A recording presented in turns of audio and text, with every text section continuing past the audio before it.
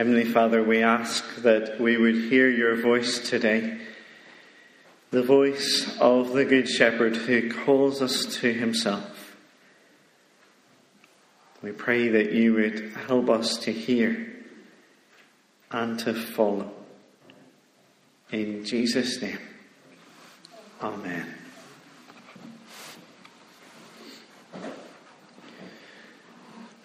A few years ago, a tour bus was visiting a volcanic region in Iceland. And after the bus had stopped for a toilet break, a female member of the group was found missing, was declared missing. So straight away, a search party began involving all the other passengers and the driver, and they called the police as well. And the search continued right through from that afternoon until 3 a.m. the next morning, when a lady in the search party realised that they had been looking for her all along. It turned out that she had changed her clothes during the toilet break. She hadn't been recognised when she got back on the bus. She hadn't recognised the description of herself and started looking for herself. She didn't know that she was lost and she was searching for herself. She was searching, but she didn't know that she was lost. She was seeking, but she needed to be found. That's like the person that we hear about in today's Bible reading. He thought that he was in control, that he was doing the seeking, but he actually needed to be found. And his name was Zacchaeus.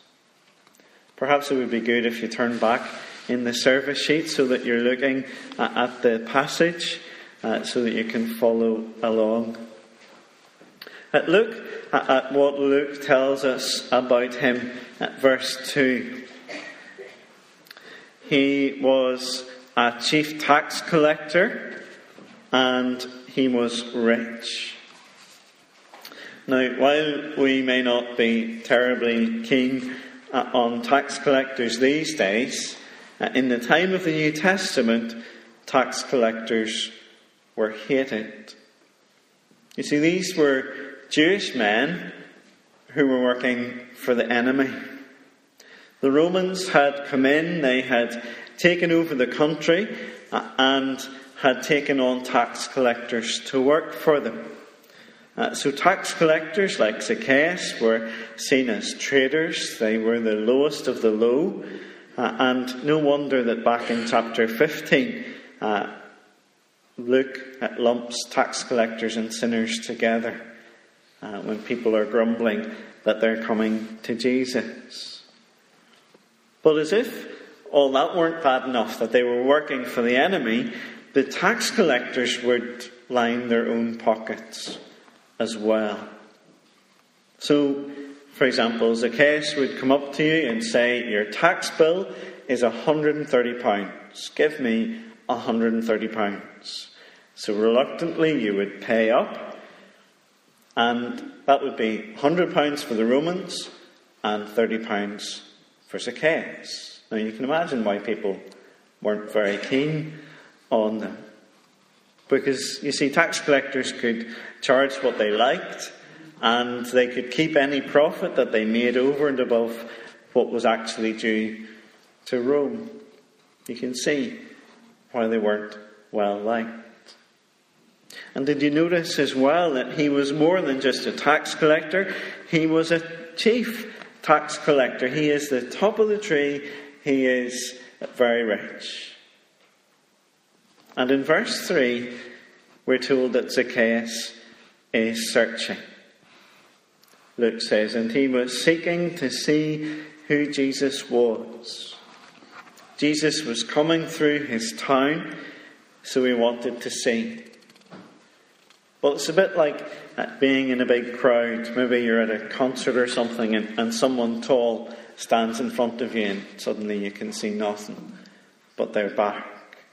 Or like being at the theatre or the cinema and the lady in front has a big hat on. And you can only see a bit of what's going on.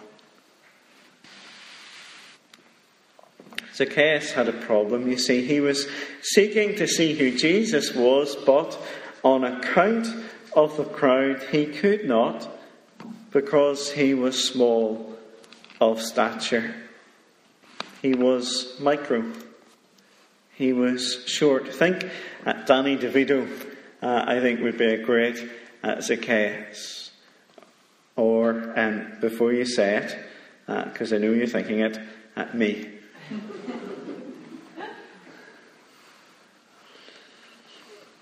You see, Zacchaeus is seeking Jesus, but he can't see him. He's too short. He can't see over the crowd.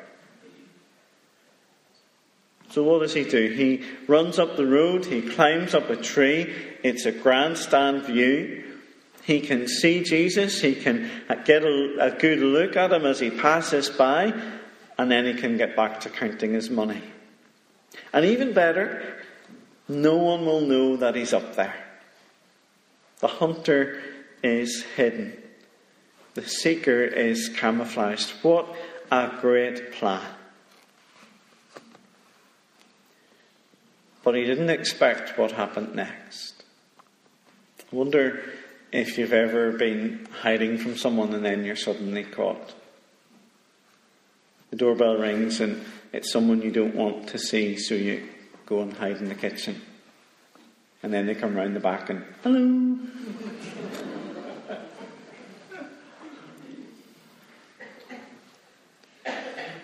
The hunter becomes the hunted. The seeker becomes the found. Look at verse 5.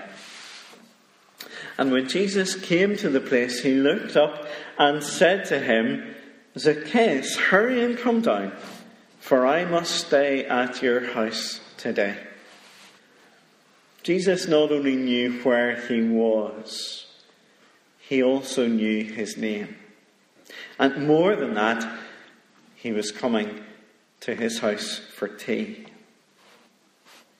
Zacchaeus couldn't believe it. He came down and received him joyfully. He had been seeking Jesus, but Jesus was seeking him. And so the kettle went on, the buns were put on a plate, and Zacchaeus received Jesus in joyfully. But not everyone was full of joy. Look at verse 7. And when they saw it, that's they, the crowd, everyone else. When they saw it, they all grumbled. He has gone in to be the guest of a man who is a sinner. Of all the people in Jericho, of all the houses that he could have went to, he has gone to the biggest rogue. Why didn't he come to my house?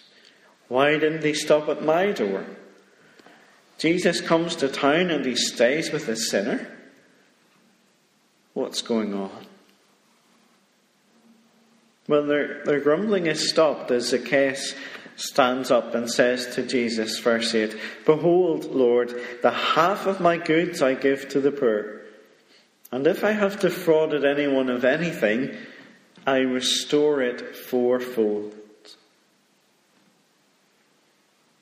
I wonder if you get those annoying phone calls with the recorded message about a refund on your missold PPI. Do they only ring me or do you get them as well? Yeah. Glad to hear it. Well, Zacchaeus here is the real deal. He donates half of his fortune to the poor straight away. And he gives 4 times compensation to anyone he has defrauded. So remember at the start when you paid him £130 for your tax bill and he kept £30 to himself. Well, you'll get £120 back. Just like that. No notice. Just like that. So what has brought about the change? Why is rich Zacchaeus now like a walking bank machine, giving away his money? Jesus gives us the explanation in verse 9. Today salvation has come to this house, since he also is a son of Abraham. Zacchaeus has been saved and changed and transformed by an encounter with Jesus. Before, he was rich. Now he has given away his money. Now, is that what saved him? Is that what Zacchaeus has done? The very thing that the rich ruler wouldn't do in chapter 18. Do you remember him? Has a rich man finally been able to get a camel through the eye of a needle by giving up his wealth to achieve salvation? Well, of course not. Jesus said, do you remember in chapter 18, that it was impossible for a rich person to be saved? He said, what is impossible with men is possible with God. Salvation has come to Zacchaeus' house because the Saviour has come to Zacchaeus' house. Look at verse 10. For the Son of Man came to seek and to save the lost. Jesus is on a search and rescue mission. Jesus is the one who is seeking and saving, and not the other way round. Imagine for a moment that someone was in danger on Lough Erne. They're clinging to a piece of wood. It's the last bit of their boat that's left, that hasn't sunk. And someone spots them and dials 999, and the lifeboat is launched and the helicopter comes and they come quickly to the sailor. Now imagine that the person in the water says, "At last I've found you. I've been seeking you, lifeboat people, and now I've found you." Well, that's ridiculous. It's the lifeboat has come to seek and to save the person in danger, not the other way round. Zacchaeus was seeking to see Jesus, but all the time Jesus was seeking Zacchaeus. He knew where to go to find him. He knew his name. He called him down from the sycamore tree. Jesus was seeking Zacchaeus, but he was also saving Zacchaeus. When he gets to know Jesus, Zacchaeus is saved, and then comes his newfound generosity. You see, what Zacchaeus did with his money was the evidence, was the proof that salvation had come to his house that day. Jesus is the seeking and saving Son of Man. It's what God has done from the very start. Do you remember in Genesis 3, when Adam and Eve had disobeyed, they had eaten the fruit of the tree of the knowledge of good and evil. And suddenly they realized they were naked. They realized that they had sinned, and what did they do? They hid. And God comes in the evening, as he always did in the Garden of Eden, and he says, "Where are you? Where are you?" God coming to seek and to save. And that was the promise in Ezekiel as well, that God himself would come to seek those who were wandering, to bring them home, to save them. Jesus came on a search and rescue mission, to seek and to save. He still seeks and saves, no matter what other people might think of you. No matter if everyone else thinks that you're a scoundrel. You might think that you're looking for him, but he is looking for you. Joyfully receive him like Zacchaeus. Receive his salvation into your home today as you welcome him in.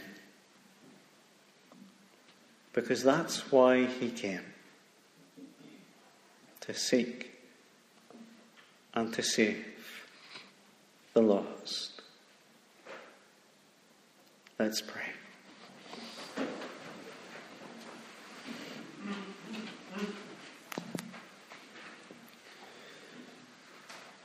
Heavenly Father, we praise you for Jesus. We thank you that he did not abandon us in our sin. We thank you that he came. That he came to seek and to save the lost. Father, we pray that if we are wandering, that you would find us and bring us home. We pray that we would know that you are with us.